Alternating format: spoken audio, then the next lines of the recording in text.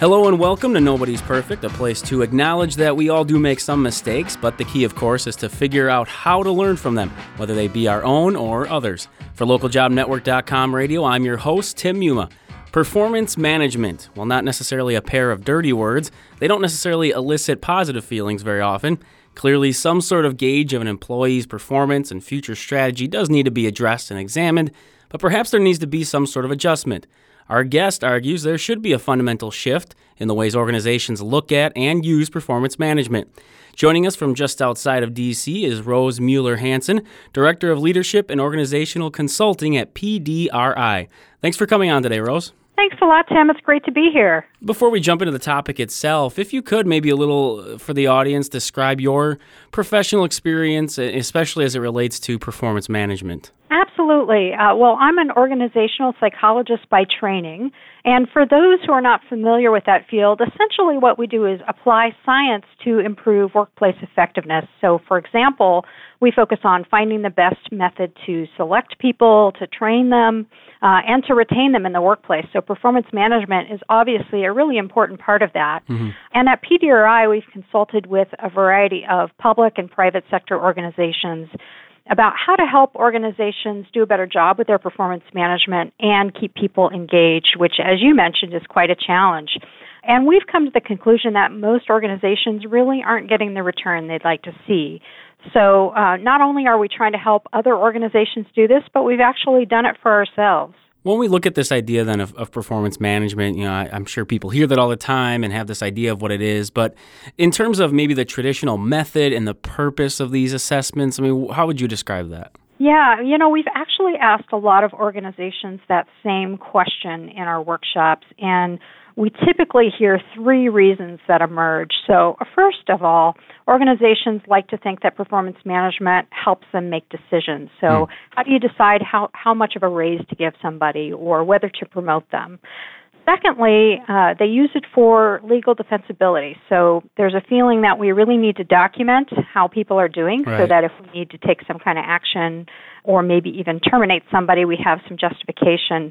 And then thirdly, it's just holding people accountable, especially poor performers. So really making sure that people are doing what they need to do and that they know where they stand. When we look at the traditional sort of method, you mentioned it maybe being a little problematic in some ways. Are there particular reasons that maybe they tend to fail or not live up to expectations, just especially based on some of your experience and some of the research that you've done as an organization? Yeah, that's a great question. Most people say they want performance management to actually drive higher performance in their organization. But when you really look at how effective is the system, it's not actually doing that. It's not actually helping people to perform better. And it's certainly not for lack of effort. Many organizations expend an enormous amount of energy and time and money trying to improve their performance management system. But we think the key reason that they often fail is because it's too focused on the formal process. So oftentimes we get really wrapped up in the appraisal form, for example. What rating scale do we use? Do we use a 3-point scale, a 5-point scale, a 7-point scale? Sure. And the truth of the matter is that really doesn't matter. In terms of the ultimate outcome that you want to achieve, driving high performance, it doesn't matter if you rate people on a 3 or a 5-point scale. What matters is the day-to-day behavior that you engage in, that employees engage with each other and with their managers, and that's not something that gets reinforced with most performance management systems. And you kind of brought it up there that a lot of times it becomes this, most of the time, in my experience, people I talk to, it is this formal sort of, checking in period that doesn't necessarily address those day-to-day behaviors, as you mentioned. And one of the parts that I've seen expressed as maybe not being effective when it comes to performance management is that poor performers, whether it be on that rating scale or whatever other, sort of metrics maybe that are used, they're not necessarily held accountable. What kind of impact do you see that having for an organization if that is happening where maybe the rest of the group kind of feels like that is a poor performer and the numbers bear it out, but nothing really happens? Yeah, you're exactly right, Tim. One of the top reasons that people want to have performance management is the notion that you've got to hold poor performers accountable. But the truth of the matter is that rarely occurs. That's usually one of the lowest rated things in organizations, the ability to hold poor performers accountable. And there's really two impacts to that. One is the obvious impact of just underperformance. if you're not helping a poor performer improve or holding him accountable, you're not getting the maximum performance out of that individual, and so the organization suffers as a result. But there's an indirect cost to that as well. You're getting low morale from the rest of the organization. People who see that they're working hard, they're putting in the effort, but the person sitting next to them isn't, and that person is also not being held accountable. Now, sort of maybe to go just briefly off to the side, is there a particular reason that they end up not getting held accountable through these typical performance management the way they do these things? Yeah, from our observation, we think it's again because organizations are so focused on completing the formal aspects of the system, making sure the forms are done on time, making sure that people are rated and that you've got a nice distribution and all of that, that they lose sight of what really matters, and that's having those day-to-day conversations where accountability actually happens. So organizations who don't have managers who know how to have the tough conversations with people and give candid feedback aren't doing a good job of holding people accountable. And when we really talk to managers and organizations, we find that that's often where things break down, just having that honest conversation, because people don't have the skills to do that well, and the organization isn't really reinforcing that. When you mentioned the idea of communication, and that was another part that I kept coming across, was the idea that things like goals and priorities, expectations, those things often are unclear to the employees, and then again, how do you judge them? How do you determine their value with these performance management systems if they weren't really sure what they're supposed to be doing in the first place? So I guess when you hear these idea of unclear expectations, are there certain reasons why this occurs aside from just poor communication? Is there something specific you can look at? And then on the flip side, are there examples you can give to help improve that? Yeah, absolutely.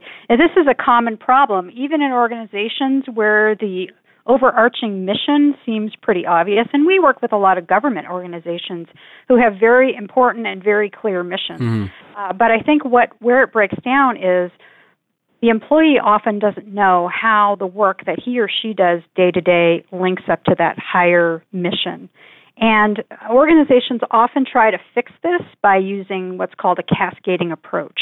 And the idea here is you have your big picture organizational goals and priorities, and then that gets cascaded down through every layer of the organization so that every employee then has a clear line of sight about what they're supposed to be doing, what their boss is supposed to be doing, and so on. And that sounds really good in theory, but as a practical matter, it often breaks down because some of those in-between organizations fail to articulate what their priorities and goals really are.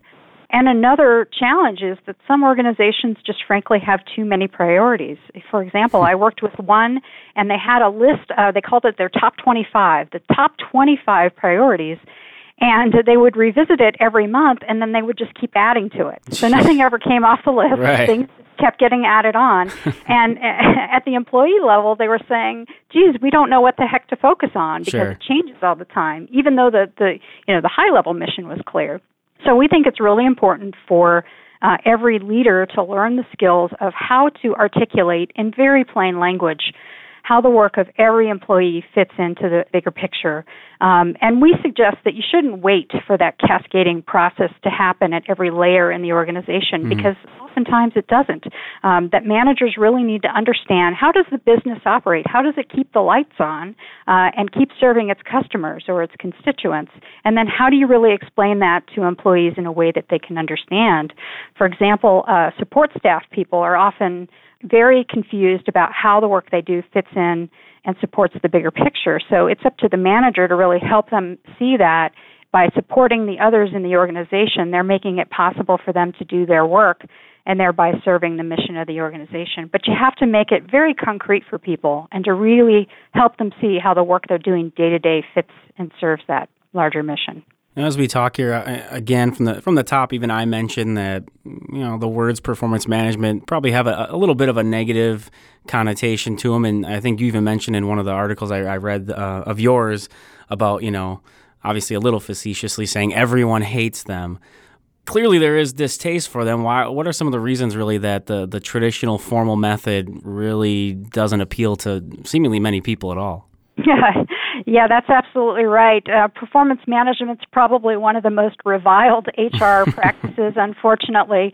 And I think there's probably two reasons for that. First, people spend a lot of time on performance management. If you ask a manager with a lot of direct reports, how much time do you spend on this? They'll probably give you a pretty high number. Right. For example, one person we talked to said they spent 120 hours a year Jeez. just on the process. Yeah, so it's an incredible amount of time, and then people don't really see the value. They don't see the return that they're getting. So that's probably one common reason. I think the second is much deeper, and it's because our traditional view of performance management is really focused on giving somebody a grade, essentially, on the appraisal component. It's kind of a schoolyard mentality that makes one person a judge of another person without any two-way dialogue or feedback. And that inhibits collaboration, it inhibits creative problem solving, it inhibits development.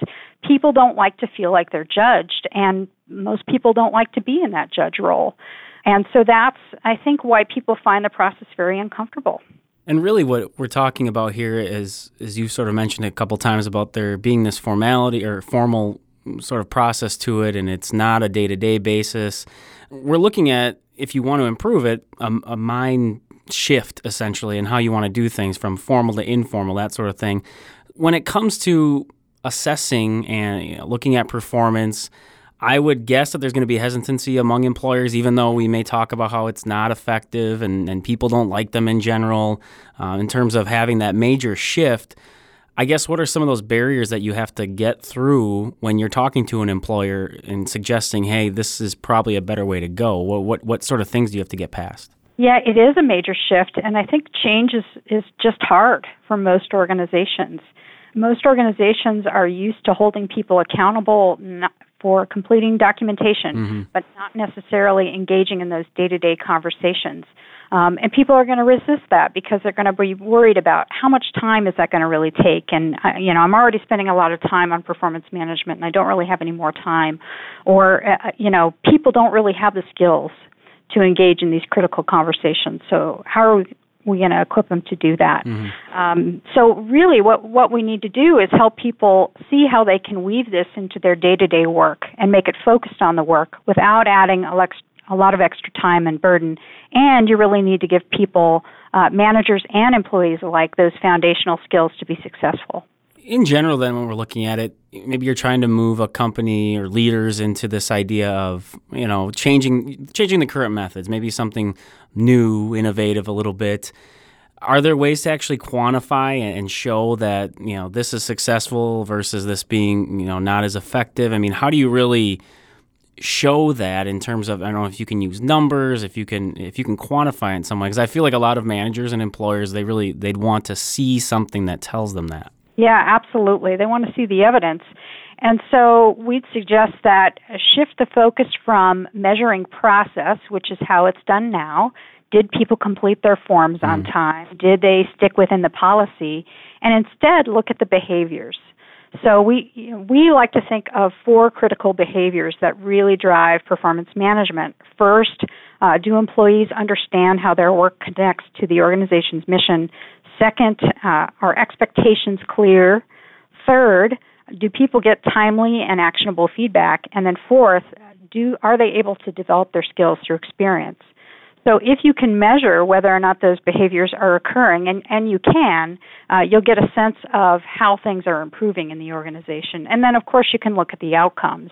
Are people performing better? Is the organization performing better? And a lot of what I've seen, both from some of the things you've done and just other things that I've researched a little bit, there's a lot of the talk of the importance of linking engagement to the idea of performance management. And obviously, you talk about this more of a day-to-day informal thing versus the formal once-in-a-while check-in. Where does that start? How can an organization really start incorporating that into the daily, weekly routine versus having it, okay, your performance management that's going to be completed next quarter? How do you even begin that process? It starts with an education process of really helping people to understand how those 4 behaviors that I mentioned drive engagement. And engagement's really about giving people a sense of purpose, giving them a sense of mastery over their domain, and also allowing them to work autonomously. So those behaviors really reinforce that principle. So you really got to start with communicating, why is this important to do? How does this relate to us achieving our business objectives? And then giving people practical skills and tools to help them actually do these behaviors, and then holding them accountable for doing that. I mean, are there certain examples of maybe activities that can be done, or you mentioned, sort of these fundamental skills that are necessary, whether it be something with, continuous feedback sort of thing, discussions? I guess, do you have examples maybe that people could latch on to? So one of the best examples is teaching everyone critical coaching skills. So coaching skills about how you use questions effectively, how you engage in direct communication, how you listen. Active listening is a big part of this.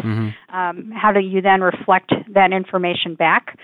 So what we like to do is provide people that training, also giving someone a job aid or a conversation guide. What we do in our own organization is ask people to have regular conversations, and we actually give them a guide. Here are the questions that you should ask in the conversation. We give guidance that they should be two-way, that it's not just the manager giving feedback, but the employee has actively got to be a part of the conversation and own it as well. Brown bags, question and answer sessions are another tool. Another tool that we like to use is a pulse survey. So ask people, how often are you observing the behaviors, the critical behaviors that I mentioned in the organization? And do we need to see more of it? And that's a quick way to give people feedback and keep them honest about how things are going. When we look at maybe some of the tools in terms of performance management, you mentioned like a rating scale, that being one. You see things like written assessments, relating performance management and output, so to speak, to maybe pay or bonuses or promotion in some way. Are these all things that should just be gotten rid of? Are there certain alternatives to this? Is there a balance between? I mean, how do you sort of take what is being used and maybe still incorporate some versus get rid of some? What's sort of the overall take on these tools that are being used now? There certainly have been a lot of calls to abolish performance management altogether, and that is not something we'd suggest. What we'd suggest instead is take a careful look at the system. And first of all, stop doing anything that's not required and that absolutely adds no value. So get the things out of the way that are holding you back. For example, if you're requiring lengthy written assessments and there's no value in that and they're not required, then stop doing them. Then secondly, scale back anything that is required but that adds little value. So for example, in government, you're required to have a rating of record. There's just no getting around it. But you're not required to rate on 20 competencies and 15 objectives and have a 20-page appraisal process. So, scale it back to the minimum you need to get the job done and still add some value. For example, rating scales, if you use them, they should be very simple, very intuitive. On the pay for performance question, I'm glad you mentioned that because that's a big challenge. Sure. A lot of organizations have really struggled with that and have not been able to do it well. So our suggestion there would be really step back and think about the return on investment that you might get, because there's a lot of research that suggests that pay for performance doesn't really work. It doesn't really drive higher performance. There are some circumstances where it does, and that's when you can really closely tie somebody's individual output to and measure it well and then tie it to pay. But most jobs, most knowledge jobs, that's very difficult to do. So our suggestion instead would be tie pay to market factors. Okay. Use promotions as a means to make significant pay adjustments and base promotion decisions on what has the person demonstrated that they're able to do on the job. So there is still a relation to performance, but it's not the annual appraisal cycle. And then use maybe other means to reward and recognize people. You can use spot bonuses or you can use non-monetary awards as well. Giving people that sense of mastery and purpose and autonomy is often the best reward. Part of the argument, I guess, with performance management, the way they're traditionally done with this sort of formal setting, is that there's a fair amount of consistency to it across the organization, and maybe people know what they're getting into, so to speak. When we're talking about having these more fluid conversations and day-to-day sort of focus. I guess what do those conversations sound like to really be able to make sure they are effective and that there is still some sort of consistency that's going to fit in with the organization? I mean, what are some of the key elements to those conversations? So there's probably a delicate balance here. You want to provide enough guidance and structure so that people are having a meaningful and purposeful conversation, but you don't want to over-engineer it. If you give somebody a script, they're going to focus on following the script and not having a purposeful conversation. So we teach people how to engage in the behaviors that I talked about earlier. We give people some questions to think about in advance, and then we ask them to take the conversation where it needs to go based on where that person is right now in terms of their career and where they need to grow. Mm-hmm. So, for example, if I'm the manager in the conversation, I'm not just giving the person feedback on what I've observed. I'm asking them thought-provoking questions to get them to really uncover what's working and what isn't.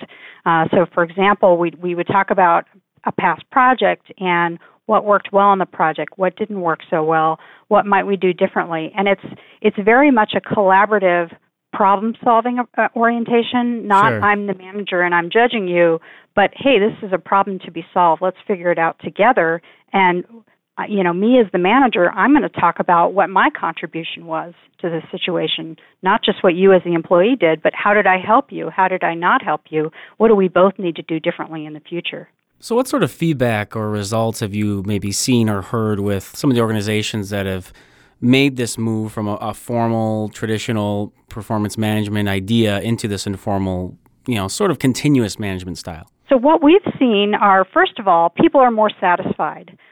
So, for example, in our own organization, we decided to go pretty radical, and we did away with any kind of formal rating process and went to the conversation approach. And nobody missed the appraisal form. Nobody missed the rating. Right. And we didn't see any decrement in performance at all. In fact, we saw improvements. So people like it better. They're more satisfied. They say they find the conversations a lot more meaningful. They feel more empowered because it's that two-way collaborative approach and not just one way. And what we've also seen is that problems get addressed faster. So rather than letting something, kind of stew and saving it up to the end of the appraisal cycle, we teach people to address it head on and right away. And then also not just the manager, but peers are expected to give each other feedback as well. And that whole process saves time in the end. It does require a little bit of an upfront investment because you have to teach people the skills. But over time, if you can slim back the burdensome processes, you'll find that you'll save time in the end. How about on the other side of things? Because, as our show suggests, that nobody's perfect and nothing is perfect. What are some of the issues or concerns that have come up or have been discussed, even amongst yourself? I think one of the things we're still struggling with is how do organizations make decisions about who to give raises to, who to give promotions to, if they don't have this formal process to rely on. And the truth of the matter is that that's not the way it works now. Most people would like to think that you have this very objective performance appraisal system that gives you some kind of grade or score for the employee, and then you can translate that score into some kind of outcome. And the truth of the matter is, if you talk to any manager, they'll tell you, well, I know who I want to promote. I know who I need to give the biggest raise to this year. Sure. And then I back into the ratings to justify that. Right. So helping people really come up with good decision-making processes, transparent processes, and using that rather than a false system that's really there to just document what the decision already is. Overall, then, regardless of what style or type of performance management is being used, whether it be a sort of traditional model or more of this radical ideas, as you sort of mentioned there, no matter what type you're using, what would you say really are the most important aspects in terms of maintaining accurate assessments and really the idea of improving performance among employees? Well, first and foremost, it's really critical to focus on communication and trust. Communication and trust are the foundation, and without that, none of the rest of this works. So you really need to teach all employees, not just managers, on how to build that and how to engage in the behaviors that really matter. You need to hold people accountable for those behaviors and not just following through on the process. And you need to keep all of this at the forefront and hit barriers such as time and hesitancy to have tough conversations You need to hit those head on. Help people understand, what's holding them back. What are the reasons they're encountering those barriers, and figure out how to overcome them. And overall, adopt a mindset of experimentation. This is not easy. It's not fast. We suggest organizations try new approaches, figure out what's going to work well for them in their context. Don't be afraid to pilot test things, evaluate, keep what works, discard what doesn't, and look for new ways to keep improving. Well, with that, we will look to wrap up our conversation here today on Nobody's Perfect. We've been discussing the idea of performance management and some ways to really potentially improve their effectiveness. We've been talking with Rose Mueller-Hansen, Director of Leadership and Organizational Consulting at PDRI. Rose, thanks a lot for giving us some diverse perspective really on this topic today. Well, Tim, thanks for having me. It's been a real pleasure. And of course, a thank you to our listeners as well. Remember, if you do have any comments or suggestions, email us at ljnradio@localjobnetwork.com. I'm your host, Tim Yuma. Remember, nobody's perfect, so please watch your step.